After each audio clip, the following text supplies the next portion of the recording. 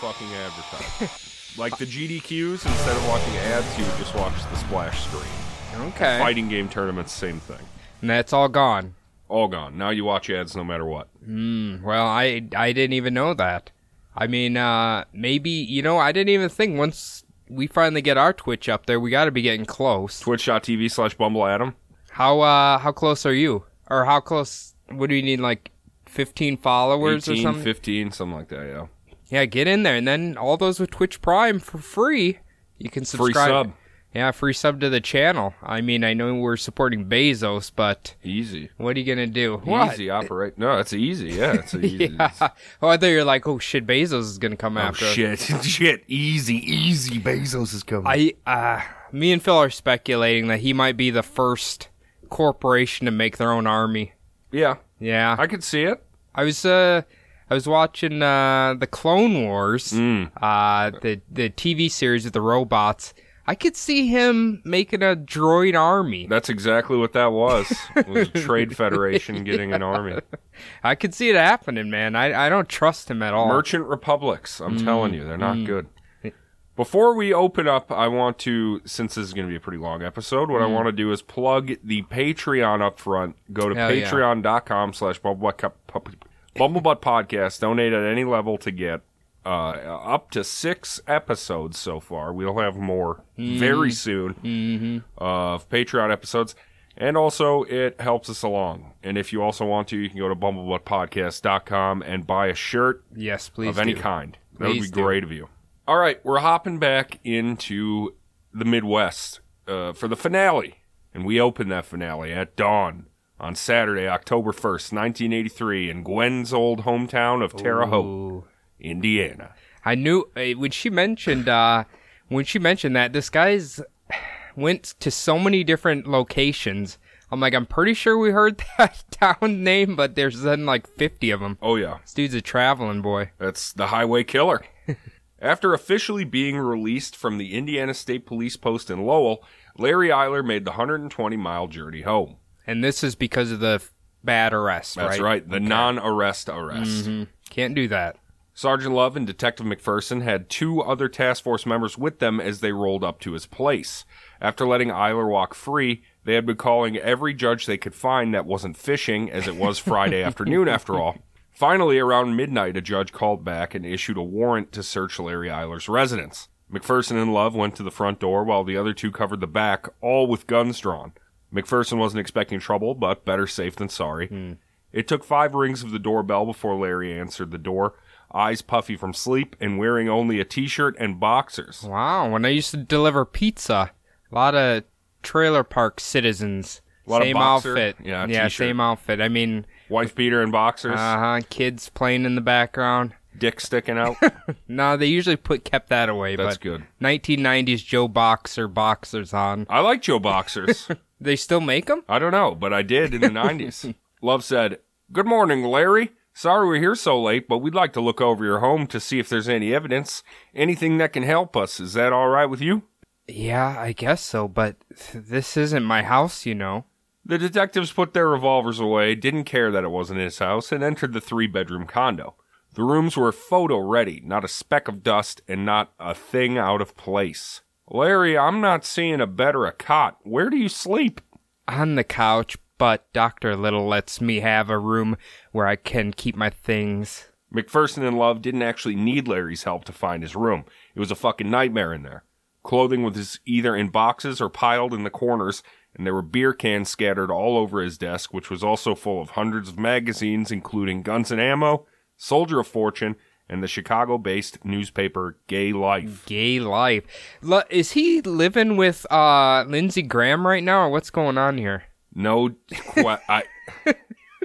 it's gross. It's like, you mean, like, I've done this, sounds like a rich guy has, like, his boyfriend who just kind of lives there? Is that what's going on? Lindsey Graham? Do you mean like Frasier? No, the senator. Okay. He denies being gay, yes. But we're pretty sure he is. Something about, I don't know that much about him, but something about he's never been married and he has a male roommate. Well, guess what? As it turns out, I read something in the book here that I thought was homophobic. Okay. But it turned out, at the time and still today, middle-aged gay men will basically pay for the lifestyle of young, attractive gay men to live with them, even if they don't have sex. Okay. Just because it makes them feel younger to have a younger guy around the place. Interesting. I don't think that... Do people still do that, I wonder? I can't imagine. I don't want any... I mean, yeah, I don't know. I don't want to pay for no friends to live with me. I don't care how old I feel. I feel like this is like you trying to recapture your youth. Yeah. If you're doing that. Nobody needs that. Dr. Little, the homeowner, now hurriedly came down the stairs with little shuffling footsteps, belting his robe along the way. The officers explained why they were there, and Dr. Little was blindsided by it. Larry fumed as detectives took phone bills, t-shirts, socks, shoes, cutlery, remotes, anything they could think of. I thought you were looking for evidence. Since when are socks considered evidence? Look, Larry, you'll get all of it back just as soon as we look into them. You know there's jizz in them socks. Ugh. Actually, that's one of his problems. He can't release. He's impotent. Okay. Oh, he gets big old boners, but he can't. Okay. All right. I guess which one would you rather have? Not even get a boner in the first place, or just not be able to climax? God, I don't even know. They both sound like a nightmare. Yeah. That's already the nightmare of being a male. Well, didn't they have Viagra back in this point? I bet you they did, or something like it. The task force was treating all of this newfound data and evidence like a puzzle, and they started with the phone bills. There were a number of phone calls both made and received at Little's residence at very strange hours of the night. 2 days later, McPherson compiled a list of numbers that weren't in his jurisdiction. There were 3 phone numbers up in Waukegan, so McPherson called up his old pal, Detective Collin, and asked him to run them down. Okay, just an honest question. Do you think it's a little weird they had a bad arrest, had to release him, then they immediately got an arrest warrant on him? Doesn't it seem like... I mean, he is a serial killer, The evidence obviously. was all there for this Ralph Khalil case, and you have to realize he was arrested by Indiana police, and now he's being looked into by Illinois police. Okay. Separate. Gotcha. The most prominent midnight caller was a man named John Dobrovolskis, who lived at 3249 North Greenview in Chicago's North Side, the very same area Larry had been exterminating the drifter and hustler population. Got a connection. Colin and Detective Portia Rowley were driving up North Greenview when they noticed a familiar maroon and silver Ford pickup truck.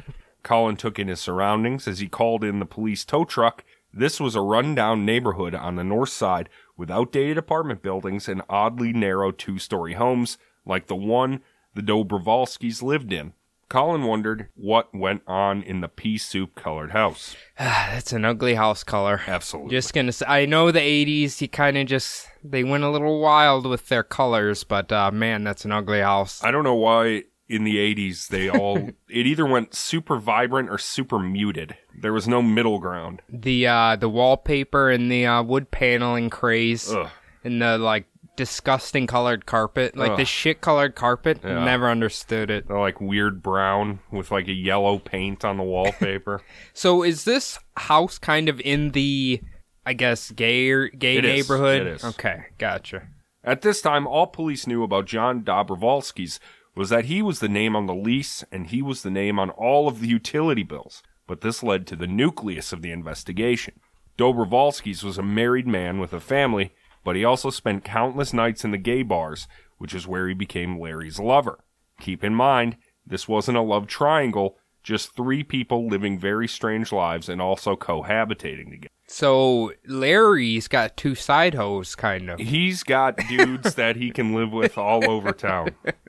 I mean, I'm sure this happens with, heterosexual relationships, but it seems like I've heard a lot of gay couples, they'll have, an older man will just kind of have a young boyfriend who he lives with. You know what I mean? Sugar boy. Yeah. Sugar daddy. I don't know. Is sugar daddy? I'm not sure. I think the sugar daddy's the one who pays for it. Yeah, that's probably true there. John was trying to live the lie that he was hetero. He loved Sally, his wife, but definitely never romantically. He loved how she could further his public normalcy. Sally knew John was gay when she dated him, but she wanted a handsome husband even if he didn't return her affections. As for Larry, when he was at the house, he acted as nothing more than John's drinking buddy so the children wouldn't know. Oh, right. I should also mention that John and Sally had 2 children, and they also had 2 foster children. It's a strange living situation. You know, it sounds a lot like John Travolta. I'm just going to say this right now. Or any Scientologist, probably. I mean, I think when people, it seems like before they know they're maybe gay, they can have a heterosexual relationship and somehow manage to have children. Man, he knew he was gay the whole time, and so did she. And they had kids anyway. Maybe he just closes his eyes and thinks of, I don't know, Dan Marino or something. He is quite a handsome man, I should say that. So that's really why she wanted him. I was going to say, this kind of sounded like Dan Marino, where he had a secret family, but... An Eskimo family? Yeah. You remember that, right? Yeah. God, that got buried under the rug fast. Nobody talks about that anymore. No, we're not forgetting Dan. No. John could never relax. He was a perfectionist and neurotic to the core, and was always waiting for someone to make a mistake so he could correct them. Larry paid a third of the rent and fit in completely like a part of the family. He would drive Sally's mother to the store, would play ball with the kids when they got home from school, but when the sun set on every weeknight, Larry and John would crawl from one gay bar to the next until 4 a.m. Oh, wow. Okay, what an interesting... It almost, I mean, you can kind of correlate to Fresh Prince of Bel-Air if Will Smith was banging the dad, I guess. Yeah, Uncle Phil? Yeah. Yeah, that would be fucking strange. Or let's go with Jeffrey instead. Yes, there you go. John's temper and insistence that things go his way prevented him from holding down a job for long, and Sally once found him scrubbing the bathroom tiles with a toothbrush in the middle of the night. Most of the time, everything was peaceful in the cramped house. However, once or twice a month, Larry and John would get into screaming and shoving matches that always started with John asking Larry to do something, and him responding, "Yeah, in a minute."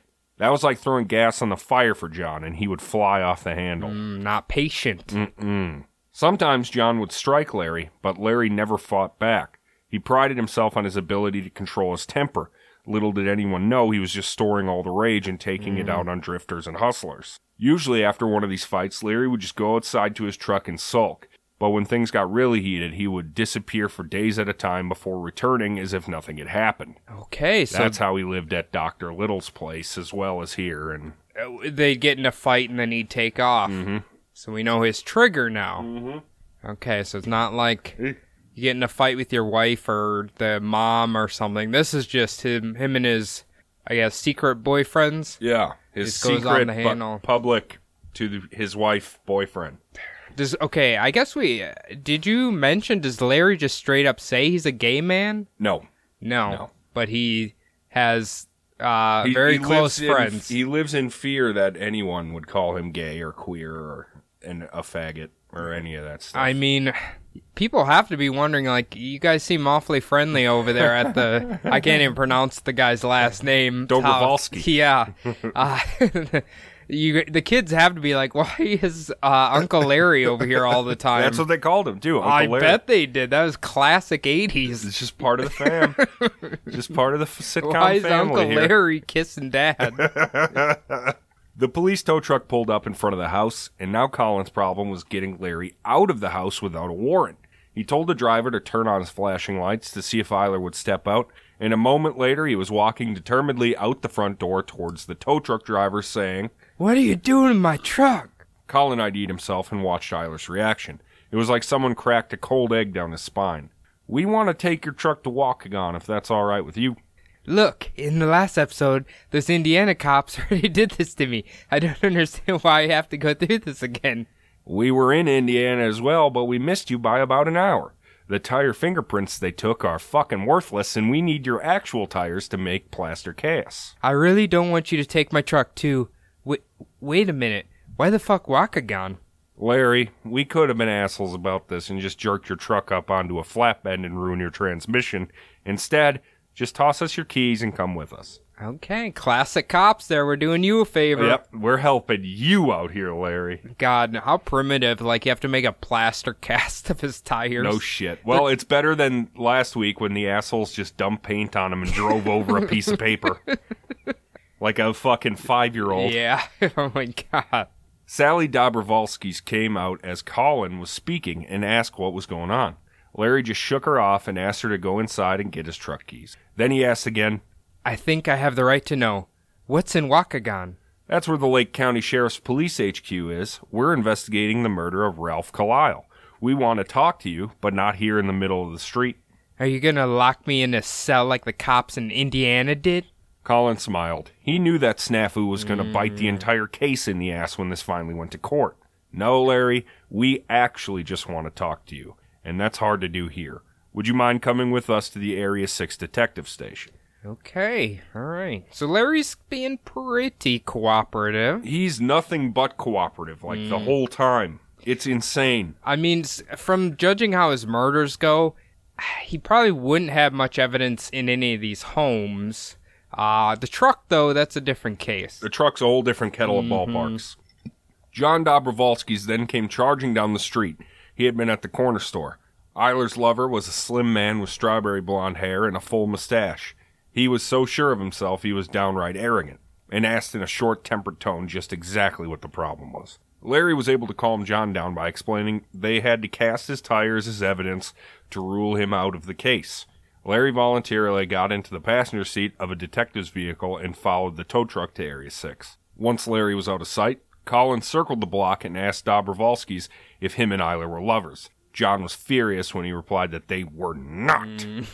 John consented to a search of his home. He was worried about Larry and was sure he was innocent of whatever the police thought they had on him. You see, Larry had told his family that the police trouble he'd gotten into in Indiana was because he accidentally sold booze to a minor at the liquor store he worked Saturdays at.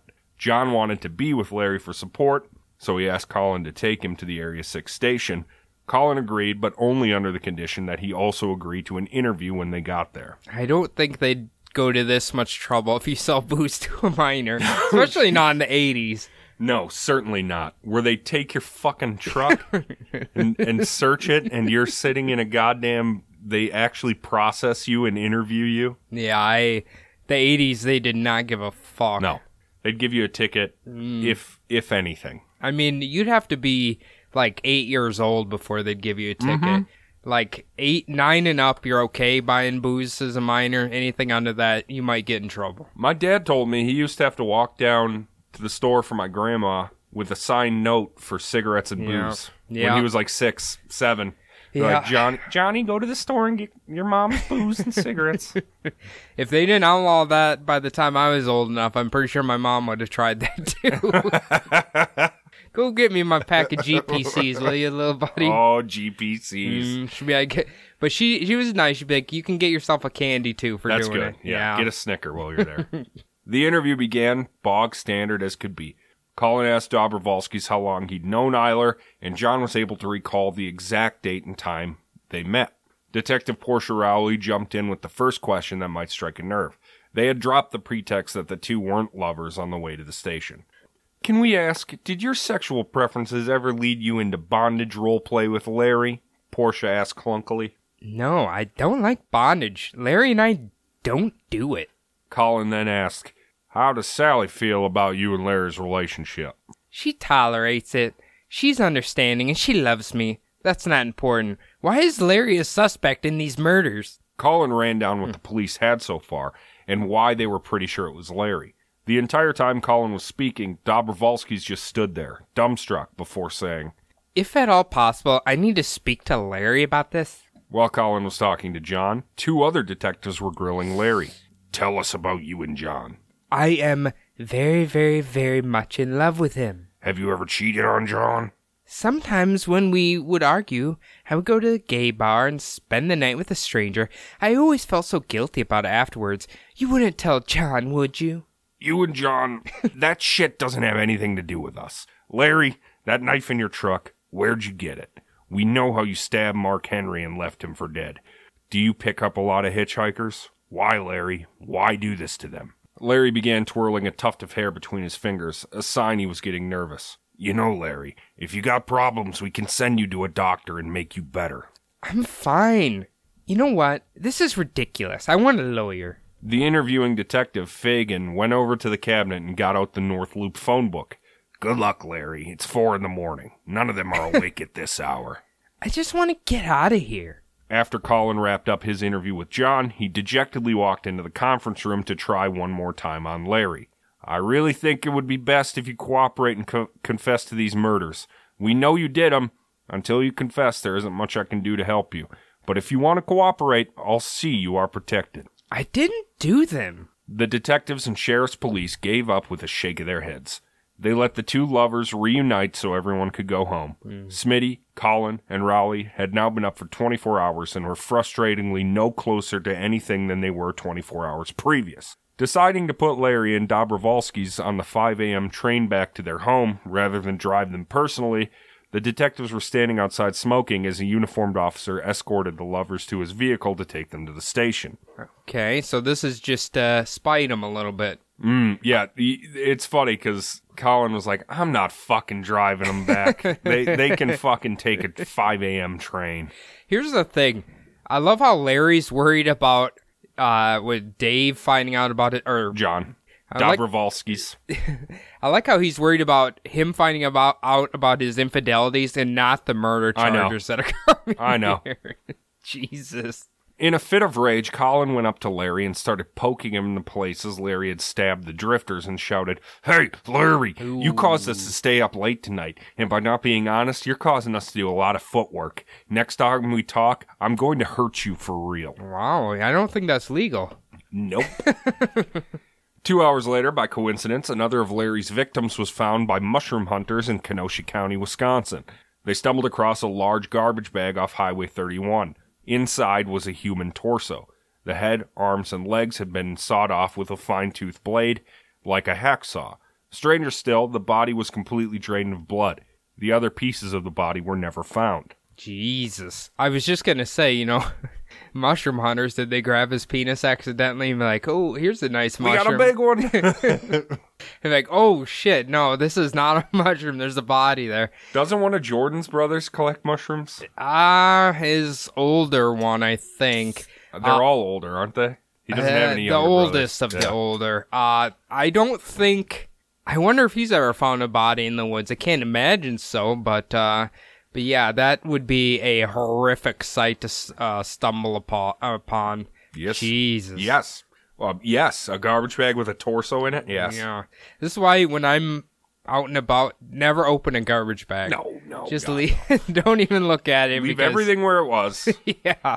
Normally, with a body like this, there was no way to ID the torso. But the pathologist doing the autopsy noticed that the chest had undergone a bunch of surgeries to connect a concave chest, which is a spinal defect. Okay. Comparing x-rays with the handful of people that need this surgery, the victim was ID'd as 18-year-old Eric Hansen from St. Francis, Wisconsin. Is that really from a spinal thing? It is. I knew a kid who had that. He had it looked like a baseball hit him in the middle of the chest, like full speed. It was just like a big divot in there. It's a spinal defect. Really? Interesting. Well, all we are is brain and spine, basically, right? So right. Everything either comes from one of them.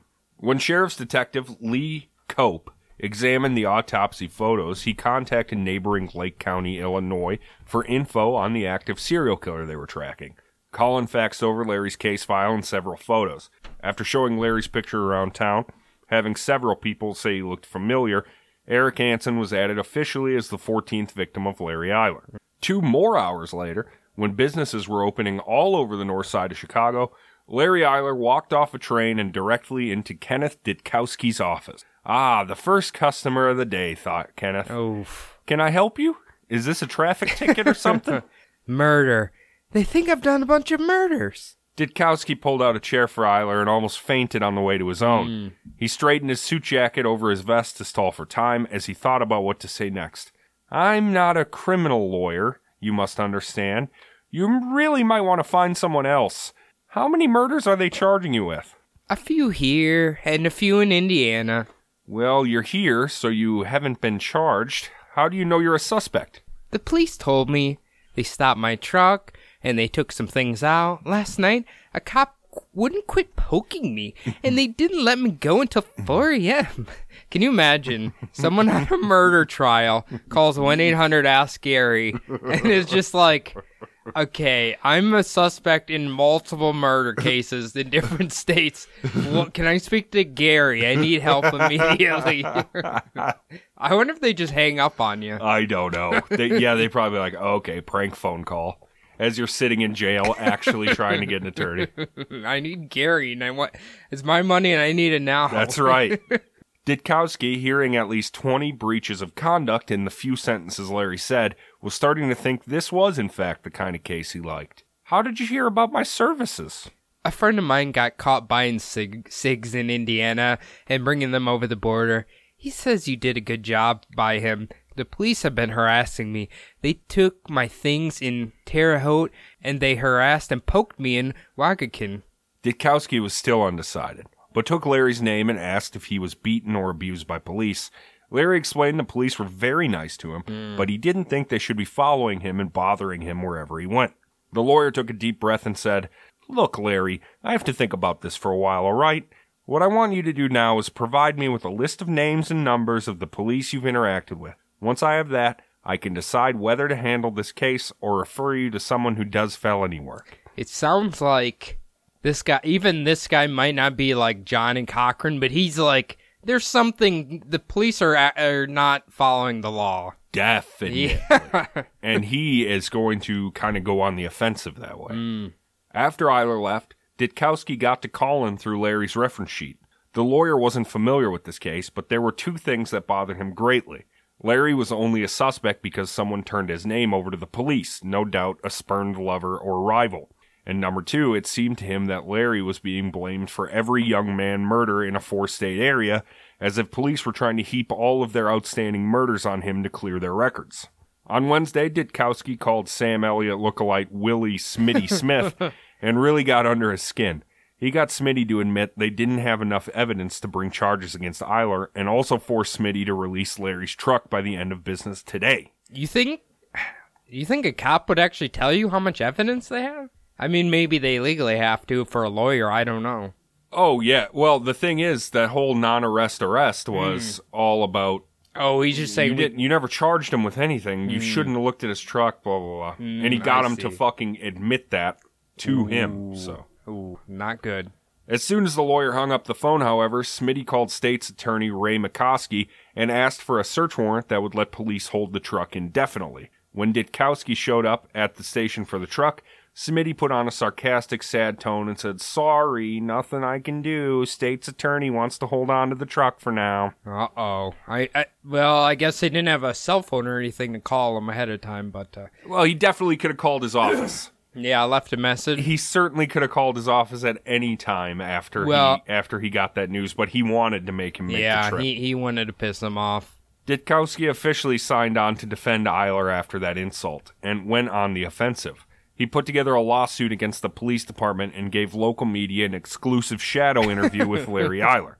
With his face blacked out and his voice slightly shifted, Larry got on TV and said, "If I were going to murder somebody, I certainly wouldn't leave things in the back of the truck. It doesn't take too much of a genius to realize if you killed someone, you shouldn't leave a knife with their blood on it in your truck for the cops to find and take you away." Does this actually exist? I was looking all over for Couldn't it. find it? Yeah. Sometimes that happens. I wish we could watch it, but sometimes it's just gone I'll forever. try and find it tonight, for sure. Again. Because this was a homosexual case in nature, media hadn't given Larry a cute nickname like Son of Sam, BTK, Hillside Strangler, because they didn't care enough. After the TV interview, however, when Larry announced his intention to sue the police at the Dirksen Federal Building the next day, there were 6 TV crews and 3 newspaper photographers staked out at the entrance to the building.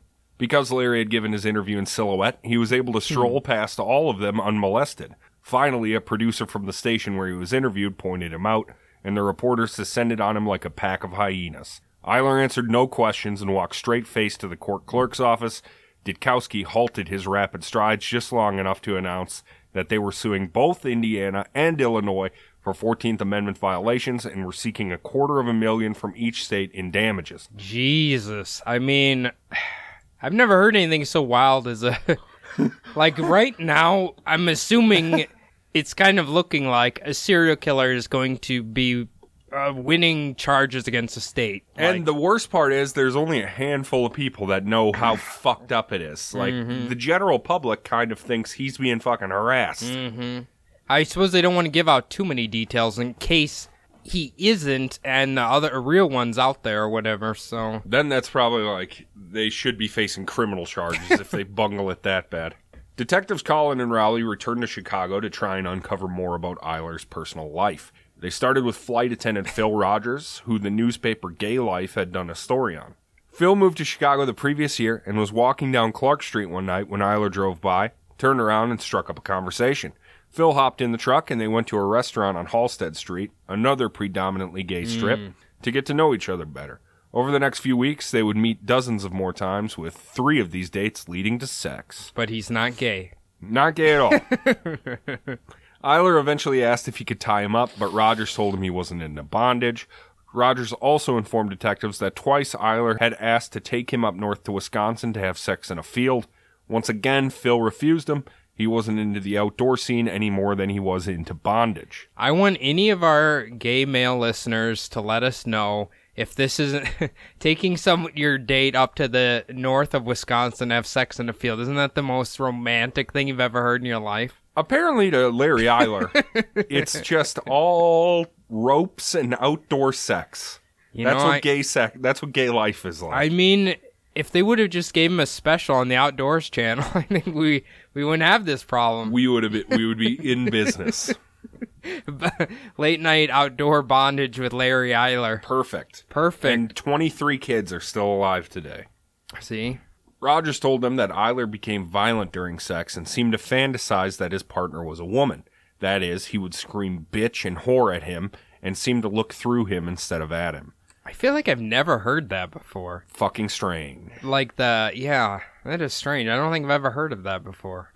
Rogers eventually realized he was being used. Eyler would only call him up when he was fighting Dobrovolskis, and he would tell Rogers his fantasies of having a 3-way with all of them. Rogers said he may have been keen on the idea if Eyler didn't get so damn violent. Night was falling, and detectives headed to Halstead Street Gay Bar District, right as the bars were starting to fill up. In this 3.5-block strip, there were 6 gay bars, each with a different aesthetic and tempo.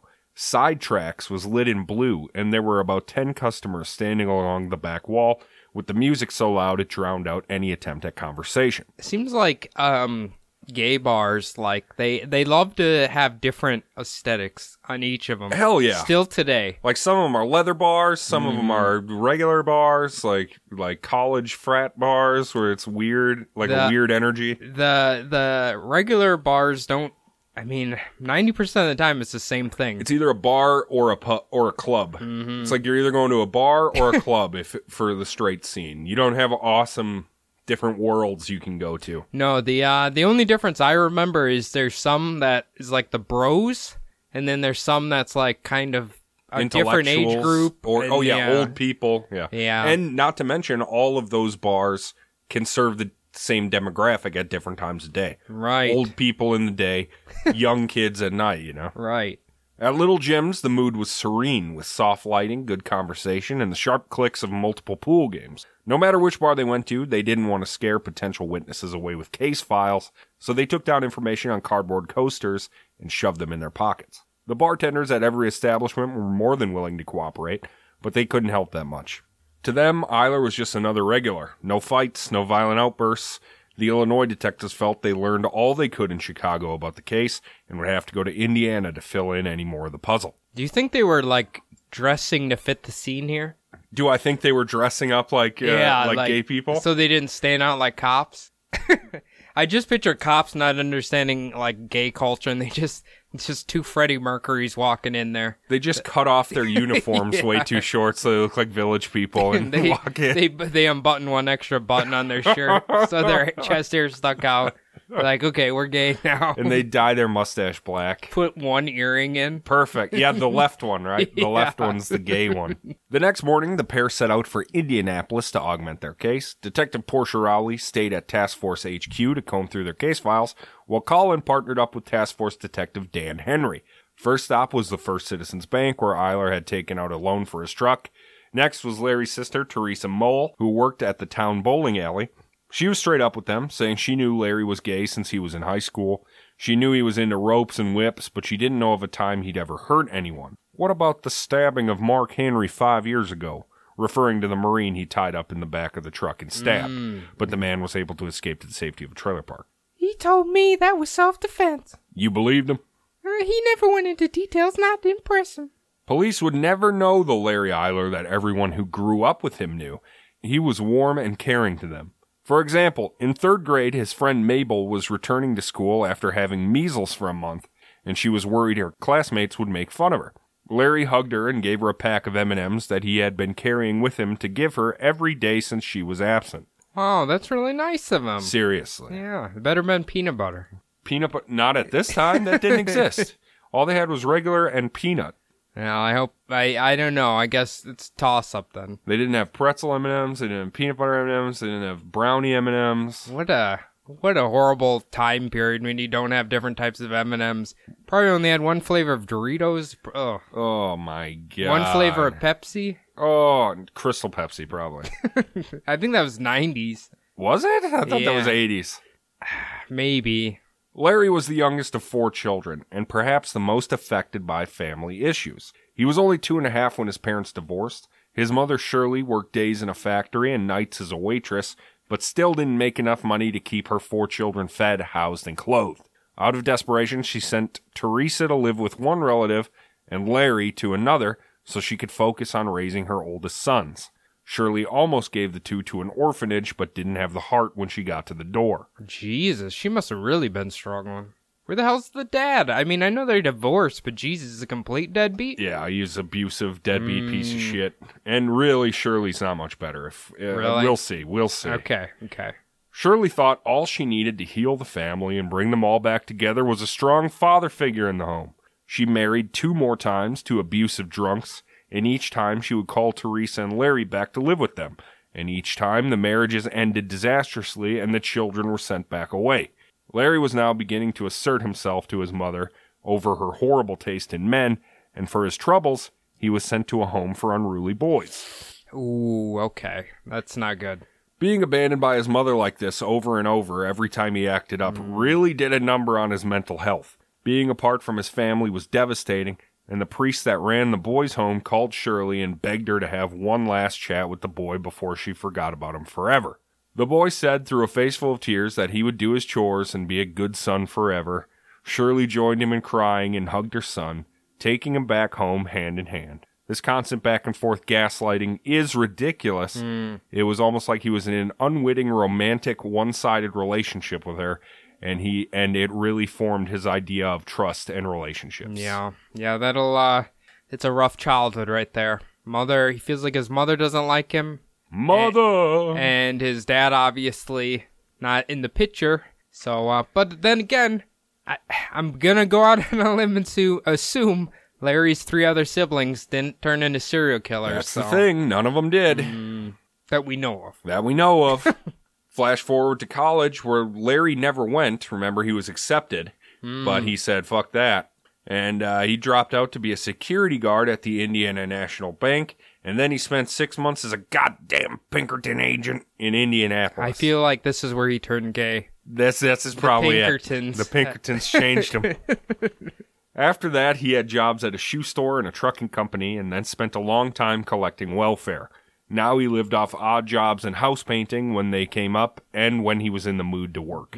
Just like Albert Fish. Surprisingly, a lot of these idiots love painting houses. I guess. If you don't like working, I feel like painting. I don't like painting. So the good thing about that is you negotiate your own job and you work your own hours for yourself. I could see why that would be nice. Gotcha. You're providing the labor and collecting the money at the same time. Gotcha. Makes sense. Larry would have sex with men he met at a bar, but preferred to stay in his social circle, despite the awkwardness of dating your friend's exes. Apparently, it's pretty common in homosexual circles to date the same people, since they are a minority group and there aren't that many open ones, especially in the 80s. That makes complete sense, honestly. Yes, I was thinking about that. Like, if somebody started dating one of my friends, I'll be like, "What? Women are 50% of the population. Why don't you fucking go find a different one?" I feel like, I don't know about the 80s, but gay males, I know there's a really high percentage that are, they cheat a lot. Sure. So maybe if they cheat a lot and there's not that many of them in the area, you're going to overlap. That all changed when he met Dobrovolsky's, however. He was in love to the point of unhealthy obsession. Larry needed at all times to feel like he was the only man in John's life, and yet, from what Colin could suss out from all these interviews, Larry resented his dependence on John and wanted casual relationships. But he was in love and jealous and possessive. It was a difficult internal conflict indeed. That is. Jesus, that's like contradicting shit there. What came of this was paranoid delusional jealousy. Although Larry cheated on John constantly, Larry kept trying to find hints of John's infidelity, even if it meant doing mental gymnastics to twist facts to justify his fears. Honestly, this is not serial killer behavior, because I found through my growing up in the almost 35 years in the world, people who cheat on others generally are the most insecure, so... They're going to be the most suspicious, definitely. Since Colin had driven all the way to Terre Haute, he wanted to talk to Larry's first known victim and survivor, ex-Marine Mark Henry. This isn't the wrestler, right? It is not the world's strongest man, Mark Henry. I don't know how I remembered that man, but... Oh, he was awesome. He's a big boy. He was huge. He could have busted right out of the handcuffs. They caught up with him at his job at Morris Trucking Company. Mark walked them to the clearing in the forest where he was handcuffed and had a butcher knife plunged in his chest by Larry Eyler. The information certainly fattened the manila envelope, but it didn't help Colin understand the killings any better. Dr. Little, Larry's Indiana roommate, was out of town for the week, so detectives went to another known friend and past lovers of Eyler, also a doctor, Frank Smith. He's got a type. He likes doctors. He loves them nervous little doctors. When his mom said grow up, marry doctor, he took that and went with it. Why just one? Dr. Little. Dr. Little. I mean, too bad it wasn't Doolittle. Then he talks to animals too. Perfect. It was Eddie Murphy. He was banging Eddie Murphy. Oh, he did get in some trouble for that at some point, didn't he? Eddie Murphy tried to pick up a. Yeah, he picked up a trans person, and then told the police what did he do? He told the police he was just giving her a ride. That's or something, right. Him or her a ride. That's right. It was just everybody knew what he was doing because it was a known sex worker too. Sure. So it's Eddie, we know what you're doing out here. You're not being a good Samaritan. No. You're not helping her get down to the clinic. You're just trying to fuck. Eyler had met Frank Smith at a party in October of 1981, and the two had hooked up until January 82, when Dr. Smith broke off the relationship because Larry had no ambition or goal in life, and because of the violence. Eyler was a possessive and jealous man. Detectives asked if Larry ever did anything strange in bed, and the doctor said he liked to call him bitch and whore, but Smith only allowed this once, and that was the first time. He also mentioned Larry wanted to do bondage with him, but he flat out refused. To Smith, it seemed Larry had a hard time accepting his own homosexuality, and it brought out a strange and horrifying temper. He would fly off the handle over small annoyances or inconveniences, but never at major things. You know, I know you mentioned earlier that he calls him a bitch and a whore because he wants to be straight or whatever. Yeah. I wonder if that's a weird... I don't know. Could it be him saying that towards his mom too, maybe? That's kind of what I was thinking with the abandoning and taking back. Yeah, so weird. All the true crime shit I've heard, I don't think I've ever heard of someone in a gay relationship calling them a bitch or a whore because they're upset. Acting they're a woman. Yeah, very interesting. Colin decided to call it a very long and informative day and headed back to Task Force HQ to collect Rowley and head on back up to Waukegan. When they arrived, expecting the building to be empty, it was instead practically buzzing with energy. The Illinois and Indiana detective pair ran inside. Once again, more mushroom hunters had found 3 unusual mounds. One of them turned out to be a skeleton covered with debris and leaves. The shroom hunters didn't check the other 2, just hauled ass to a farmer's house to call police. Are these the same mushroom hunters? Different mushroom hunters. Mm-hmm. Okay. Apparently those truffles huge in fucking Wisconsin. Really? I guess. Not like the ones where you need pigs, I'm assuming. Yeah, I guess not. I have no idea. I think those type of truffles are only in France, maybe, or Italy. Ukraine, maybe. Yeah, I mean, I guess all mushrooms are a truffle of some kind, right? No idea. I don't know. I didn't know there's this many mushroom hunters / cadaver humans. I didn't either until Jordan was talking about it that one time. talking about how there's a whole community of mushroom hunters around the place. Well, I mean, I know morels go for a lot, and it's the other one that goes for a lot? I don't remember. There's 2 mushrooms that are rare in Minnesota that go for a lot of money. Chicken... Maybe. Of the woods, right? I can't remember. That might be. Wait, what if this is Mario and Luigi who brought in a skeleton here? Do you know that the mushroom that they eat is based off of a real mushroom that allows you to, like, talk to God? So it makes you trip balls? It's called, like, the Amscilla, something like that. But yeah, the red and white cap mushroom is a known hallucinogen. But it doesn't make you double in size. Nope. Damn it. God but the purple version does poison you, just like in the game. So that's okay. crazy. That's good. McPherson passed Colin in the hallway. He was on his way to the location. Phone records suggested that a payphone was used less than 100 yards from the gravesite to call Dr. Little's residence. Half an hour later, he called the task force HQ from that very payphone. This is Sam. I'm at the payphone, and from here, I can see the barn where the grave sites are. I think we know who used this payphone to call Little's apartment. Inside the barn, detectives found a finger of a latex glove. In Larry's truck, they had found a bunch of latex gloves, and one of them was missing a finger.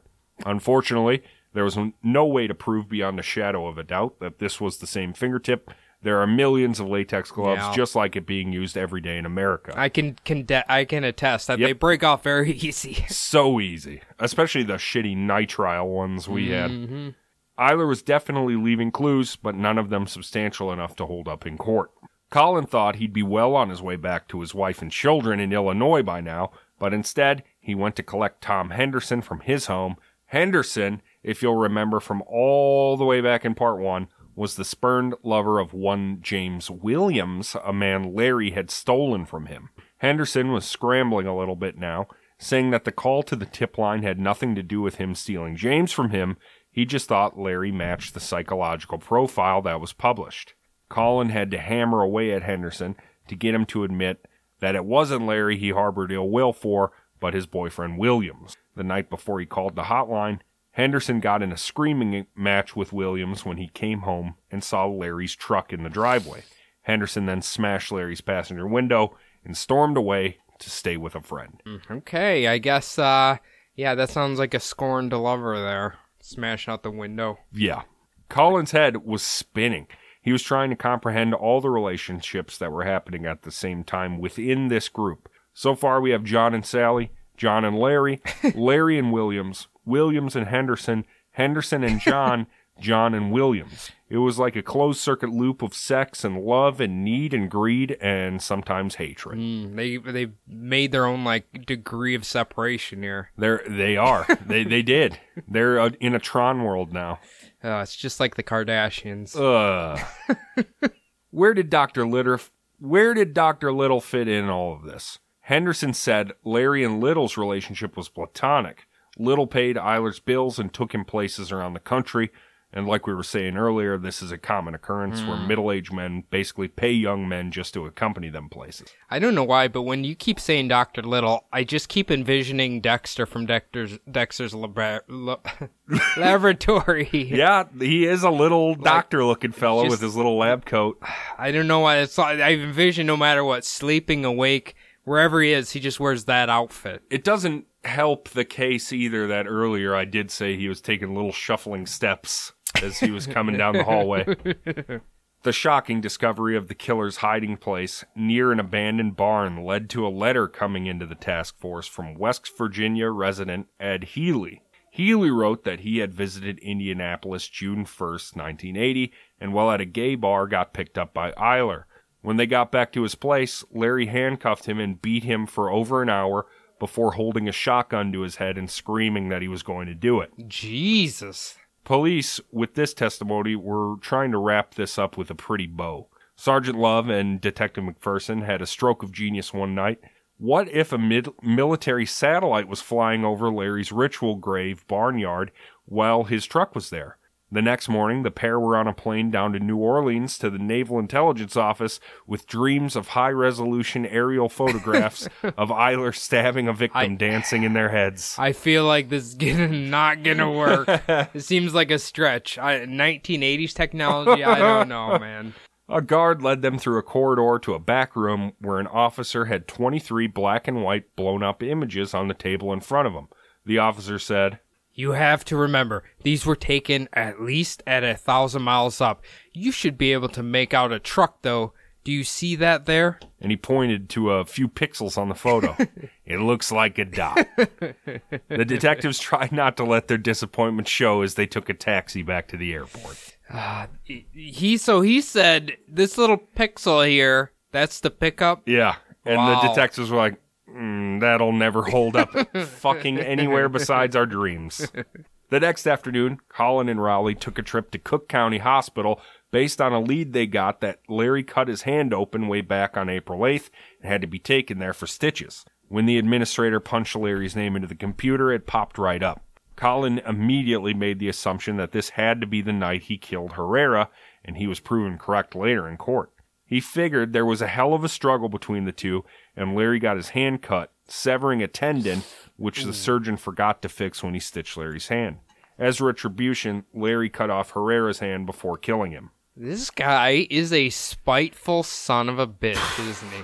He's a terrible piece of shit.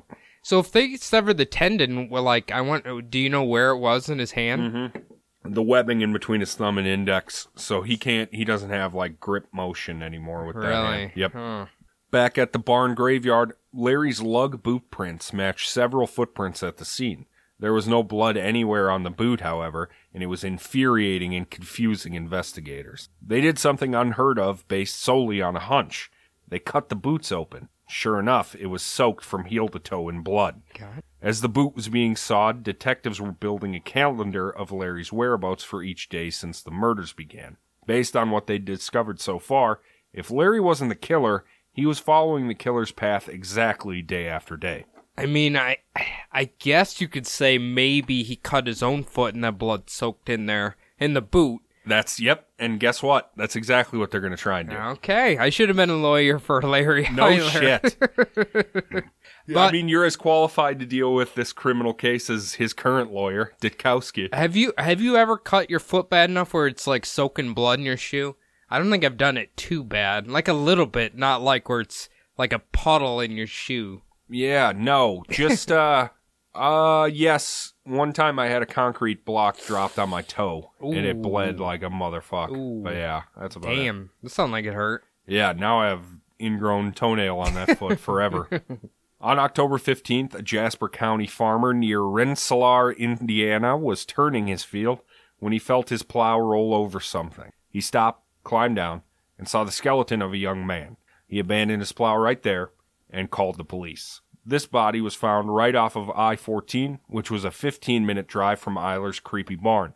Investigators could tell from the nicks in the bones that this was exactly like the others, stabbed brutally until dead. This brought the official body count to 15, and the remains remain unidentified to this day. Okay, this means that this farmer had to have not harvested or did whatever in his field for at least a few years, right? Because you're not going to turn to a skeleton in, I would say, at least less than a year. Exposed? Are you sure? Maybe. I'm not sure. Wouldn't he have had to have buried him in there too? That's the thing. He never really buries them. He just covers them up with leaves and debris. Maybe an animal ate the pieces off of them? That could be. That happens later on, too, where an animal carries a head away for a little bit. There's plenty of coyotes in Illinois and Indiana, so definitely could have done it. It's just weird. They are problematic, coyotes. On Thursday, October 27th, key members of the task force drove up to Waukegan to confer with Colin, Smitty, and the rest of the sheriff's police. They're going to try and force State's Attorney McCoskey to sign a warrant to force hair and blood samples from Larry Eyler for the murder of Ralph Carlisle. He agreed, and Larry was taken in by Colin and Rowley. Sounds like they could find his blood and hair samples over half the gay bars in Chicago if they wanted to. Just not his semen, because he can't come. The entire case hinged on this blood test. The blood found inside the boot came back A positive. If Larry's blood also came back A positive, police in 2 states' entire cases would fall apart, and the justice for almost 24 victims would never be found. The forensic toxicologist on the job that day was Dr. Spike, and he worked quick. Larry's blood came back O positive. Uh-oh. Woo! Got his ass. Colin smiled faintly to himself as he nudged Rowley. They had cinched the case. Eyler, who was just sitting in his seat like an obedient idiot, had no idea why his blood type was so important, and the detectives never bothered to tell him. What now? Well, I guess we take you back home, Colin responded. This wasn't the way he thought he would feel after nailing this bastard. No, this is kind of like a lot of work around to get him here. You'd think you'd be able to catch him like in the act, or like you see it in a movie, you pull out like a giant butcher knife covered in blood or something. Yeah, and then just be able to slap the cuffs on him and go, there you go, Larry, we got you now, you son of a bitch. Larry doesn't sound like a smart guy, but somehow he has, I guess, fooled the police for 15 murders here. He has this like idiotic, charming naivete that they find that he just keeps getting away with shit. As the news of the blood test traveled up the chain of command, Smitty called State's Attorney McCoskey, who agreed they had enough evidence and he was putting together a charge and a bond as they spoke. Smitty called Colin's beeper as they were driving Larry to his north side home. Rowley, who was driving, started heading for a payphone even before Colin asked her to. When Colin returned to the car, his expression was difficult to read. He leaned into Larry's backseat window and said, Larry, you have just been charged with the murder of Ralph Carlisle, and your bond is set at $1 million. You wouldn't happen to have that on you, would you? Ooh. He then snapped the cuffs onto Larry's wrists. 2 days later, October 29th, 1983, Waukegan, Illinois. The court doors open, and for the first time, Eyler actually appears shaken. Ditkowski opened by bringing up Eyler's unblemished record, and State's Attorney McCoskey opened portraying Eyler as an unstable and violent man. The grand jury deliberated 5 minutes before deciding to indict Larry and send this to trial. November 12th, 1983.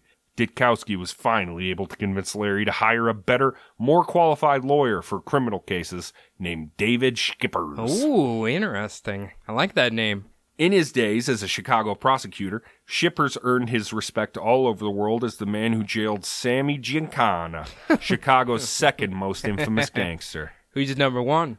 Al Capone. Giancana had been offered immunity in exchange for his testimony, but instead stayed silent. The grand jury held him in contempt of court for a year, and the mob paid him back for holding on to his omerta by deposing him as boss while he was in jail, and after his release, he ran to Mexico, was apprehended and extradited, and then a mob hitman shot him 7 times in his bed while he slept. Yeah, that's the life of a mafia man right there.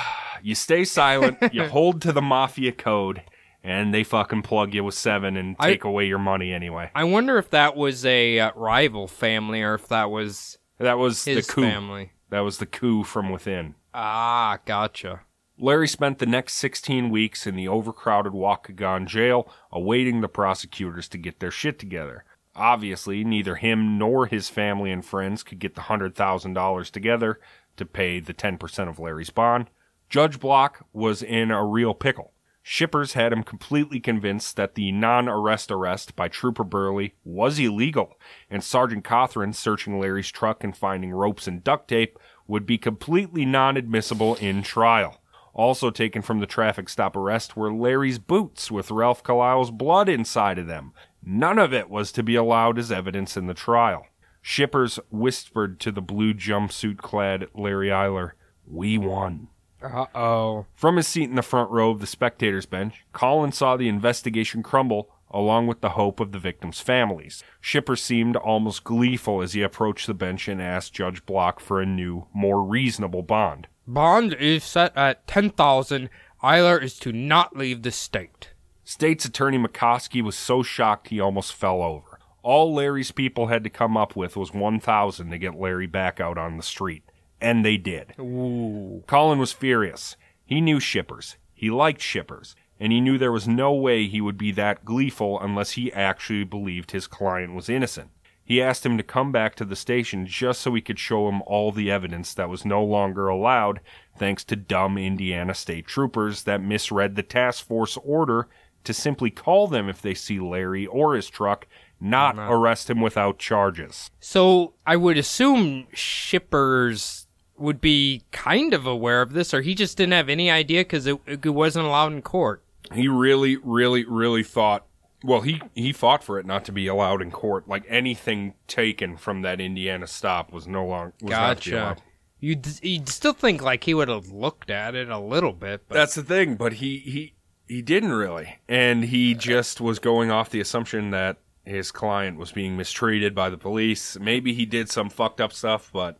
I mean, technically he's not wrong. I mean, you're not wrong. His rights were violated regardless if he's a serial killer or not.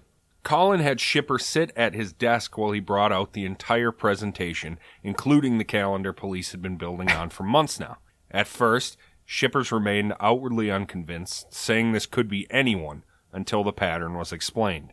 The Indiana Task Force and us have been working together to trace Larry's movements throughout the last year. There are 15 murders we know of right now. Through bills and receipts, we can put Larry at 9 of the locations. He pointed further down the calendar. Don't you see the pattern? He kills, then makes a call. Kills and makes a call. Every time a dead body shows up, a call is made on a payphone to Larry's friends and families and lovers. So, what exactly are you saying? Your client is going to kill again, and then make a call. Shippers let it all sink in for a moment before his professionalism took back over. He stood up, complimented the detectives on their exhaustive police work, shook hands, and walked out the door, all without showing on his face what he was actually feeling. Later, Ships would admit, "What they gave me was some information about the pattern that shocked me out of my shoes and scared the absolute shit out of me." As Eyler walked away a free man for what seems like the 1,000th time in this series, he was wearing jeans, a flannel, and a fleece-lined coat. The exact outfit from the photo Cody posted on Instagram. It's the 80s gay man outfit right there. Certainly.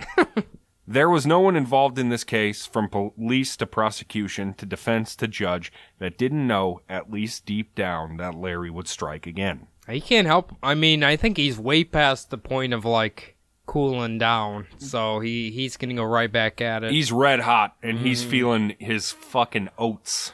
I didn't even think about that. He's so spiteful. He's gonna go right to killing somebody. Damn.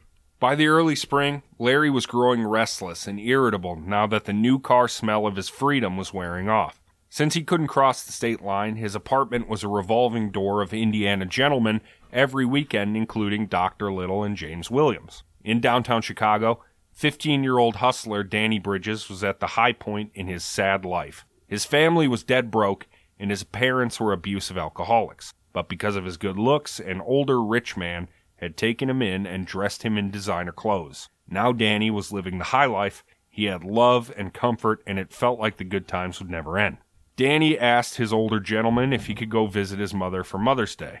It's a weird relationship, though. Yeah. I mean, like, he doesn't give him any spending money, and he has to ask permission to go places, but he's not related to him.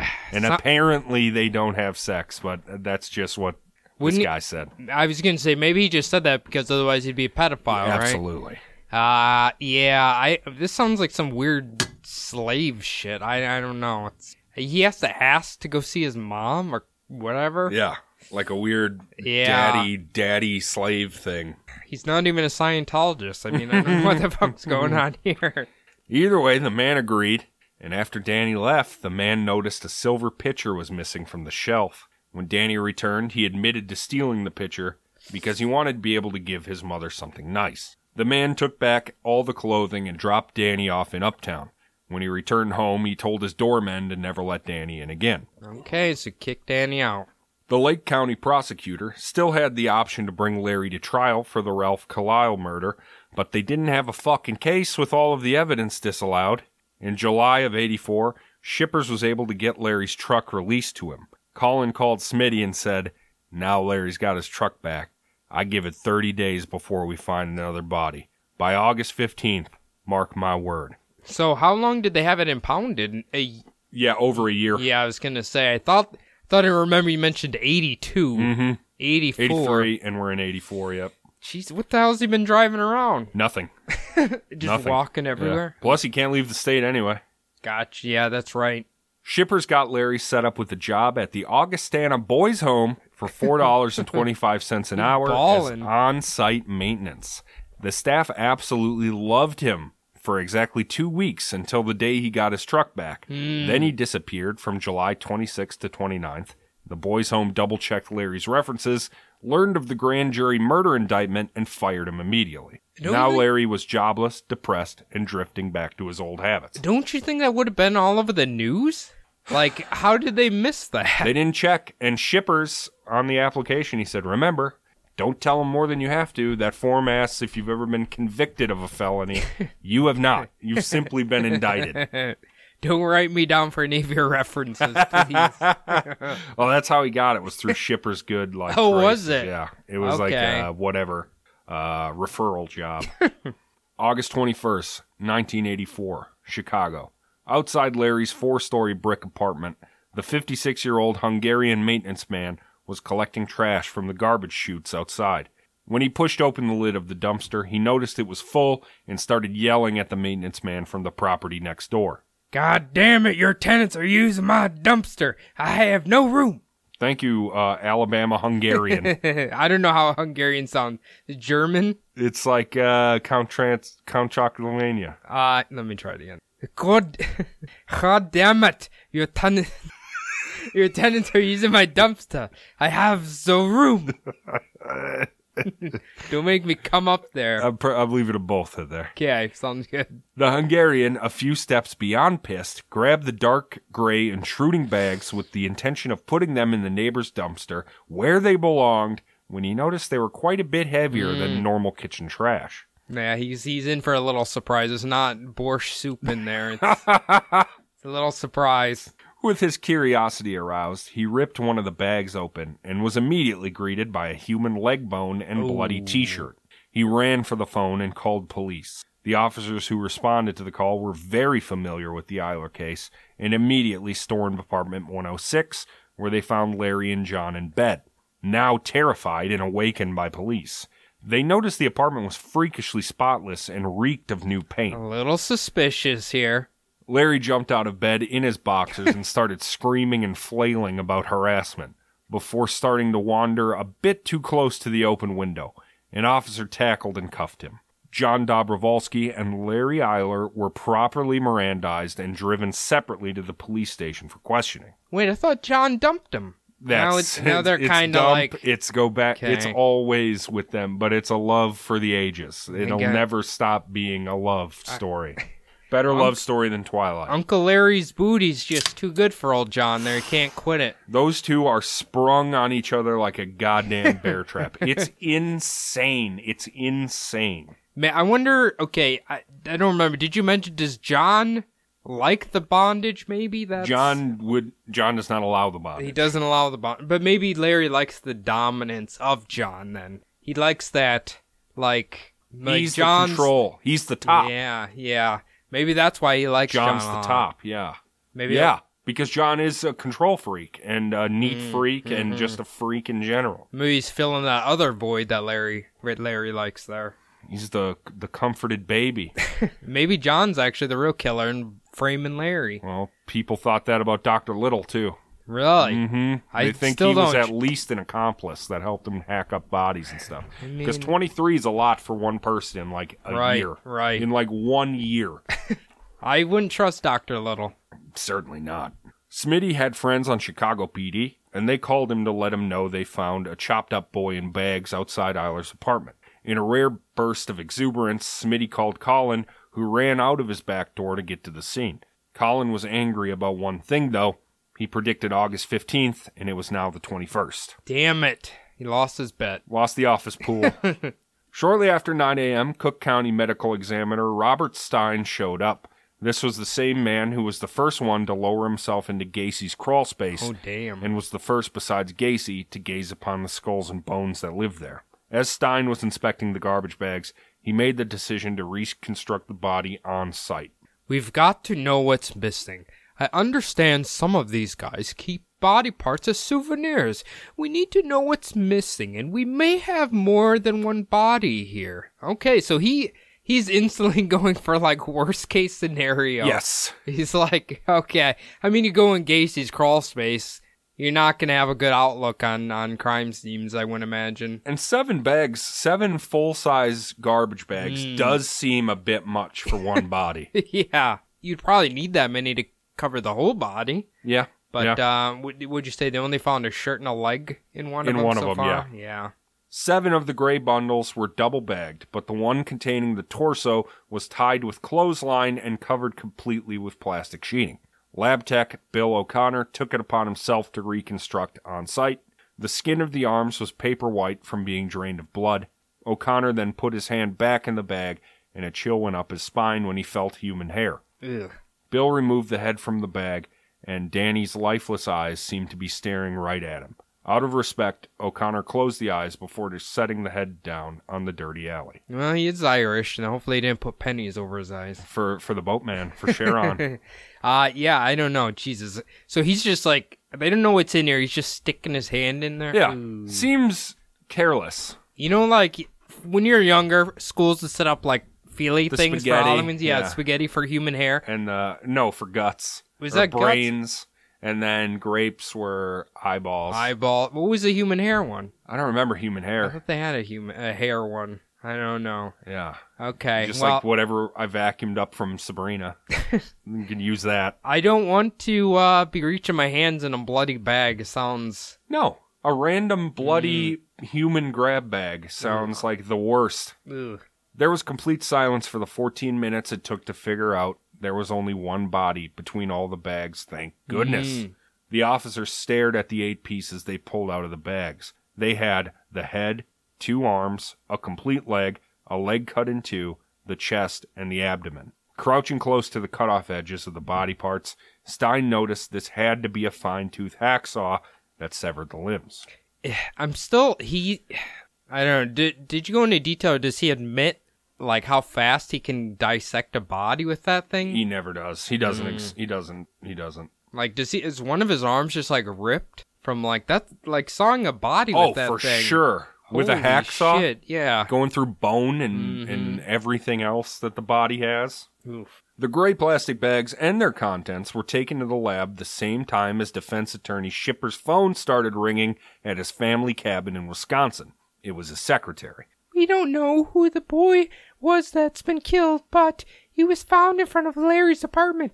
Eyler has been hauled in for questioning. Shippers felt as if he'd been socked in the gut. As time had passed and Larry had been released, he was starting to believe the cops had it wrong, and that Larry was actually innocent. All he could muster up was a weak, okay, before hanging up the receiver. He called back a minute later. Are you sure? His secretary put him on the phone with his law partner, John Gilbert, who filled him in on the pertinent details. Shippers was already looking for his keys as he said, All right, John, go down to Area 6 immediately. Tell Larry you're filling in for me and to keep his fucking mouth shut. Ooh. The fear that haunts every defense attorney had come to pass. A man he freed had gone out to kill again. He called his law partner back. You know what, John? Tell Larry to keep his mouth shut, and also tell him I'm through. I don't want anything to do with that little son of a bitch, and I don't want to ever see him again. I've had it. Didn't this happen to... What's the on season 2 of Making a Murderer? I only watched season 1. Ah, okay. Because afterwards I found out all about the production and how they were like gussying shit up and not mentioning other shit to push the narrative that they were innocent. Both of them were innocent. Really? Absolutely. Okay. That production was a nightmare. I like the Jinx way better than Making a Murderer. Seems like they came out around the same time. Well, in the second season, there's a really famous lawyer who's known for, like, overturning convictions or whatever. It's not the little guy with the glasses, right? No, I love him. It's the, she kind of looks like Skeletor's wife. I've seen her. Catherine something, but I think how she got famous, what was it? She defended a serial killer and got him off or something, and then she's always like, oh, I always regretted that, because clearly he killed people. Yeah.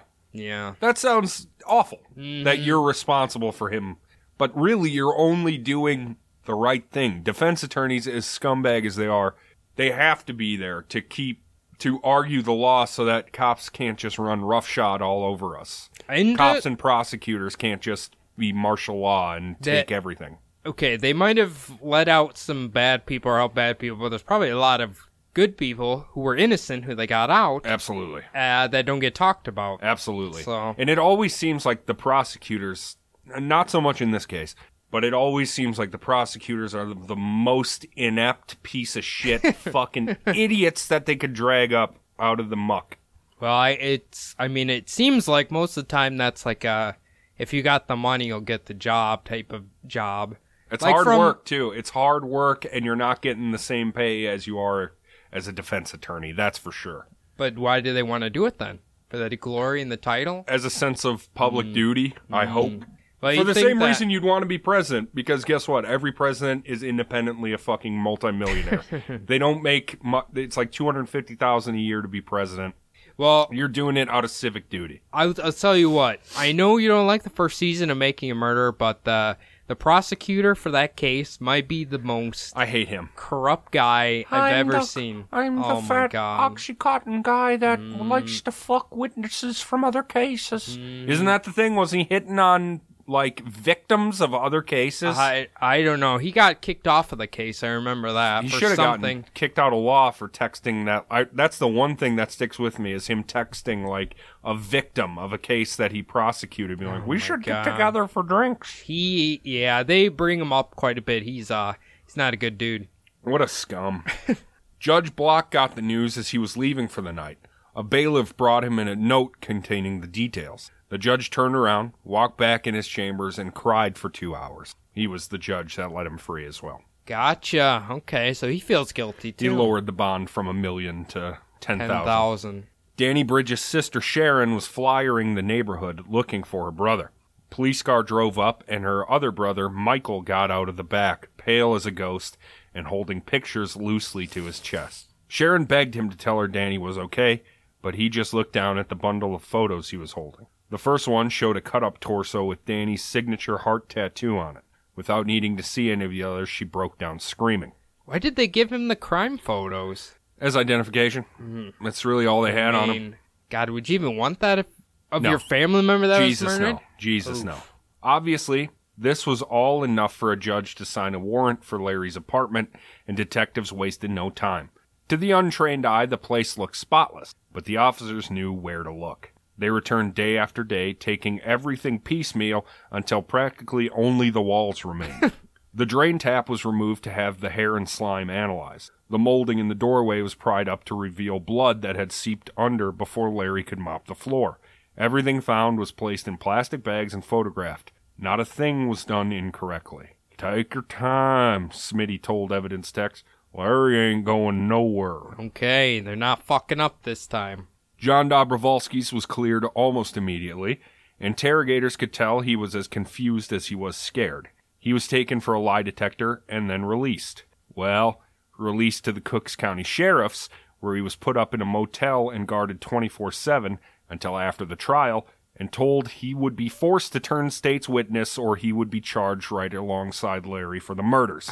I still don't trust John that much. I just don't. Something about him, especially because he was in the apartment. Yeah. In the 106 apartment instead of at his north side home with his family and Larry. Like his demeanor, I'm just getting like if the guy from 50 Shades of Grey was dating a serial killer. Like that's just, I don't know, I'm getting that type of persona from him. I always thought that guy was a serial killer. I thought that was going to be the point of the books, but I guess it's not. Actually, have you ever watched Big Little Lies? Is that what it is, the HBO one? With Reese Witherspoon? No, but I've heard so many people, and Nicole Kidman too, right? Yeah, I've heard a lot of people talk about that. The older Skarsgård, Alexander, yeah, he's like a violent husband. Eric Northman. Yeah, it's the only way he can like get off. That's what I'm envisioning John is kind of like here. That's why all the girls I talk to like it, because he's a violent, controlling Alexander Skarsgård. Yeah, I and mean, some of these girls, they like to be fucking knocked around a little bit. I don't think that much. Probably not. I haven't seen the show, so I don't know. You need to watch it and then be like, well, okay, that's pretty It's like an abusive husband. No real girl would actually want that. No, just in no. their fantasies, maybe. It was a big thing in the show because Nicole Kidman's like a what do you call it? She has to like method actor, and he needed to like physically push her against shit for the show for her to like get in the character. He's so buff, though. Yeah, it's he is a real ass. He's just like this. He seems really nice and flips and just fucking beats the shit out of her. It's fucked up. At 8 p.m., the murder charge was approved, and Larry was taken in cuffs from lockup to an interrogation room past a full line of cameras. Larry heard Colin's familiar drawl. "Hi, Larry. Told you I'd see you again. You're up here in Chicago this time, not Indiana. You're not getting out of this one." Yeah. "Larry, it's all over now. Please just tell me what happened." You know I can't talk. Shipper's orders. Colin watched Detective Stone cuff Larry to the table of the interrogation room, and then the door was shut, obscuring Colin's view. Stone started. "Look what we found in those garbage bags." He slid the pictures across the table to Larry of Danny's cut-up body. I don't want to see that shit. It makes me sick. Stone then showed him the door molding and slid the pictures back across to Eyler. "This was just covered in blood, Larry. You think you cleaned up the apartment, but we can't stop finding blood. What happened, Larry? Tell us." He's John just likes his steak extra rare. Spilled it all over the ground there. He had to butcher the whole cow in there. Yeah. Eyler turned away, gagging and coughing until vomit splattered all over the floor. Stone and his partner looked at each other, confused at whether this retching was real or BS. First Assistant State's Attorney Angarola decided to go for the death penalty. In Illinois, that meant you had to prove the murder was committed in conjunction with another felony. In this case, Angarola was going to try and connect Larry luring Danny Bridges to his apartment for sex as kidnapping, especially since he was underage. Isn't So that'll be the two felonies they're looking for there. Wouldn't chopping up a body be a felony? Not as much. Or They're also going to charge him with concealing a homicide and unlawful detainment, which aren't capital enough. you'd think desecrating a body, well, it would That's be really pretty... not even worth that much. Desecrating a corpse. I guess all the goth kids from Hot Topic can go dig up graves and not have to worry about getting in trouble. I mean, You'll get in trouble. Would you get in more trouble for that or Killing and smoking cutting. a doobie? Oh, smoking a doob, definitely. And that's way worse for your mental than hacking up a body. Shippers had sunk into a deep depression and debated giving up the law for good. He never wanted to see Eyler again.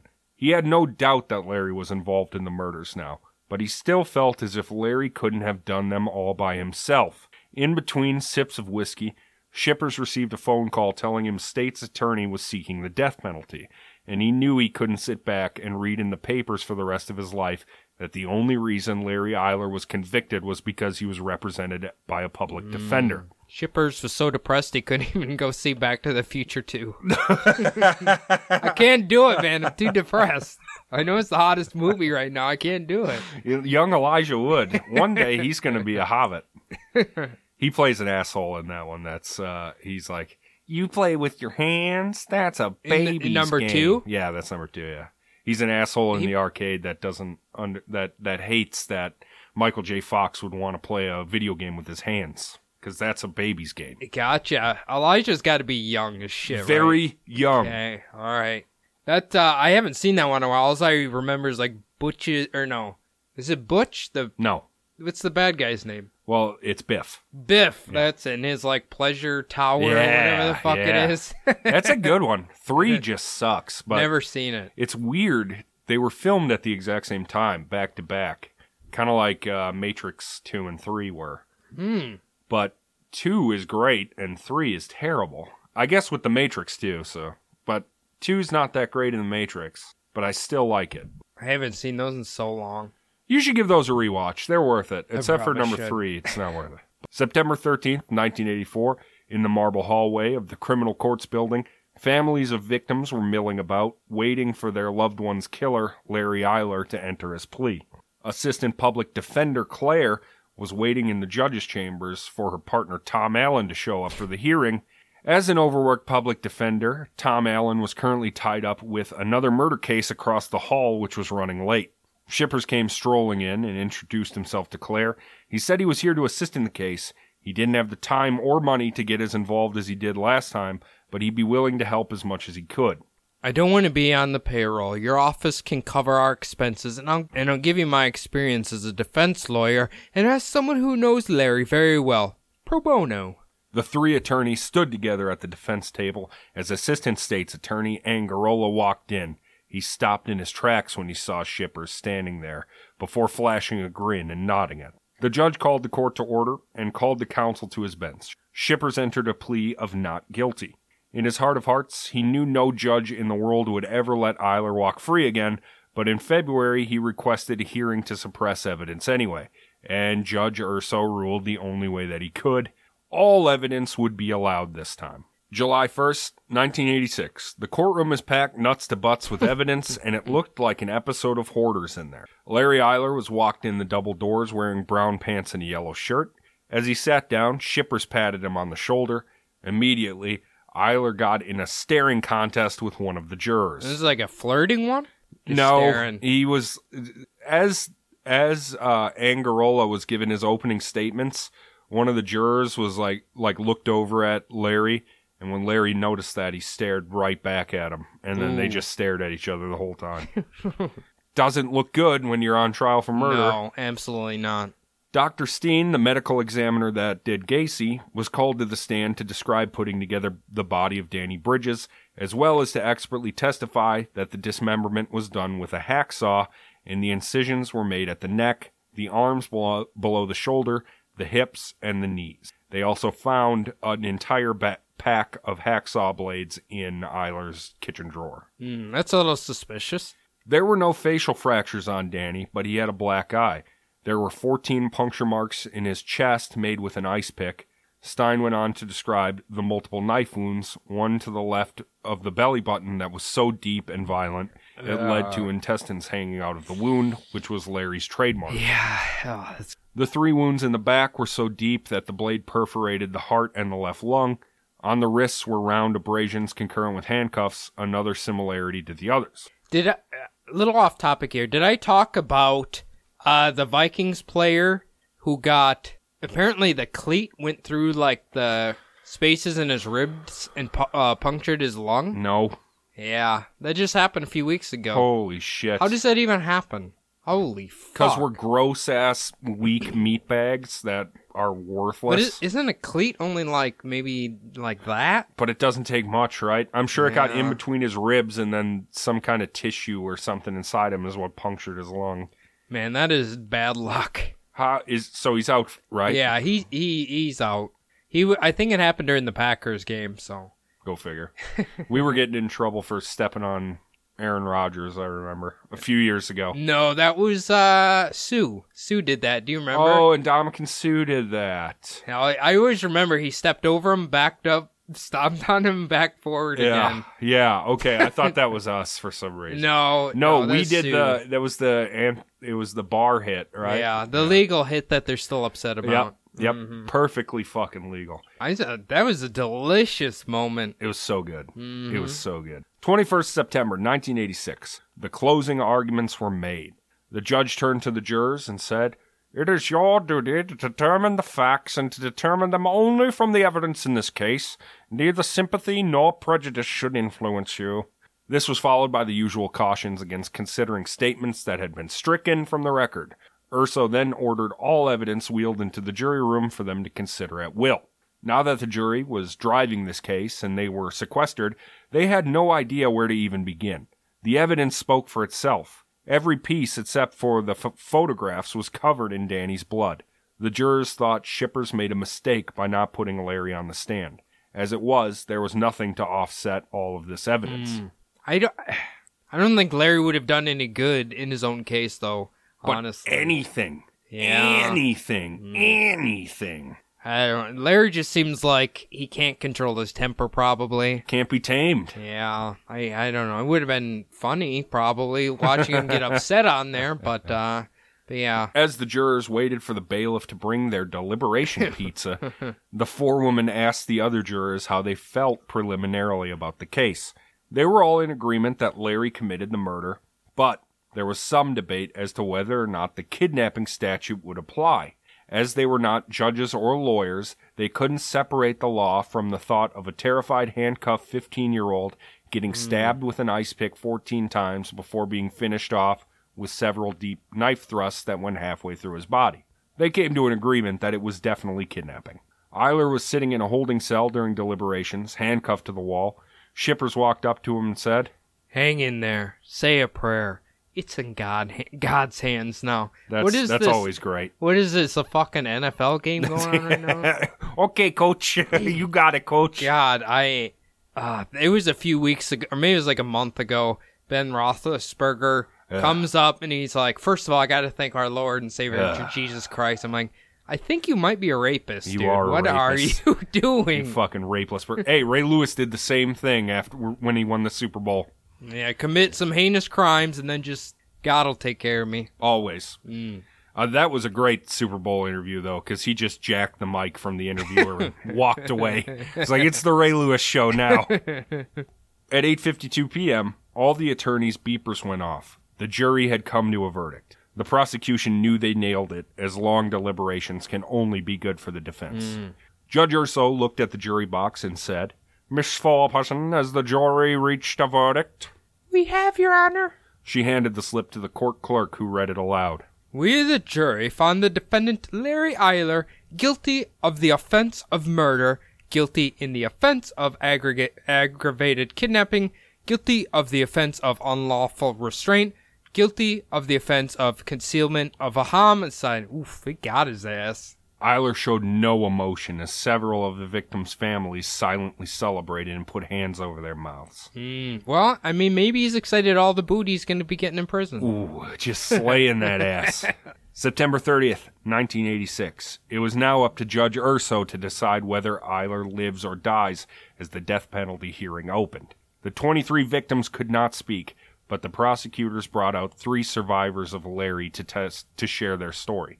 Believe it or not, their testimony was pretty damaging to Larry. They rested with the statement, "If it wasn't for that Hungarian maintenance man, Eyler would be out on the streets today. Violence, torture, and death hang over this man like a shadow. When Larry Eyler walks through the prison gates, that shadow of torture and death will follow him. If he is sentenced to anything other than death, you will be giving him freedom." Shippers came out and rested the defense with, "Judge, you have followed the law this entire case, and I urge you to do it again. There are mitigating factors, and unless there are none, you can't sentence this young man to die. We beg for mercy and for you to follow the law." Urso ordered a 10-minute recess before asking Eyler if he had anything to say to help him pass a sentence. In his first public statement since January of '84, Eyler said, "I don't think it has anything to do with your sentence, Your Honor. I just want to publicly thank you and your staff over the last 2 years I have been in your courtroom. They've been very nice to me despite all the circumstances surrounding myself." What the fuck? Okay, I guess he's keeping it polite to the end. He probably doesn't care, honestly. Then the judge announced his sentence. "I find the decision that I make today a difficult one. The senseless and barbaric murder of a 15-year-old boy, a killing so brutal and heinous it defies description, shows me your complete disregard for human life. You even tried to take away his last bit of dignity by denying him a proper burial as a whole human being, not just discarded like several bags of trash to disappear and never be seen or heard from again. If there were ever a reason for the death penalty to exist, it's you. You deserve to die for your acts. I thereby sentence you, Mr. Larry Eyler, to death for the murder of Danny Bridges committed during the course of his aggravated kidnapping. When you'll be put to death by lethal injection into your body, Mr. Eyler, I pray to God that he has mercy on your soul." He politely roasted him.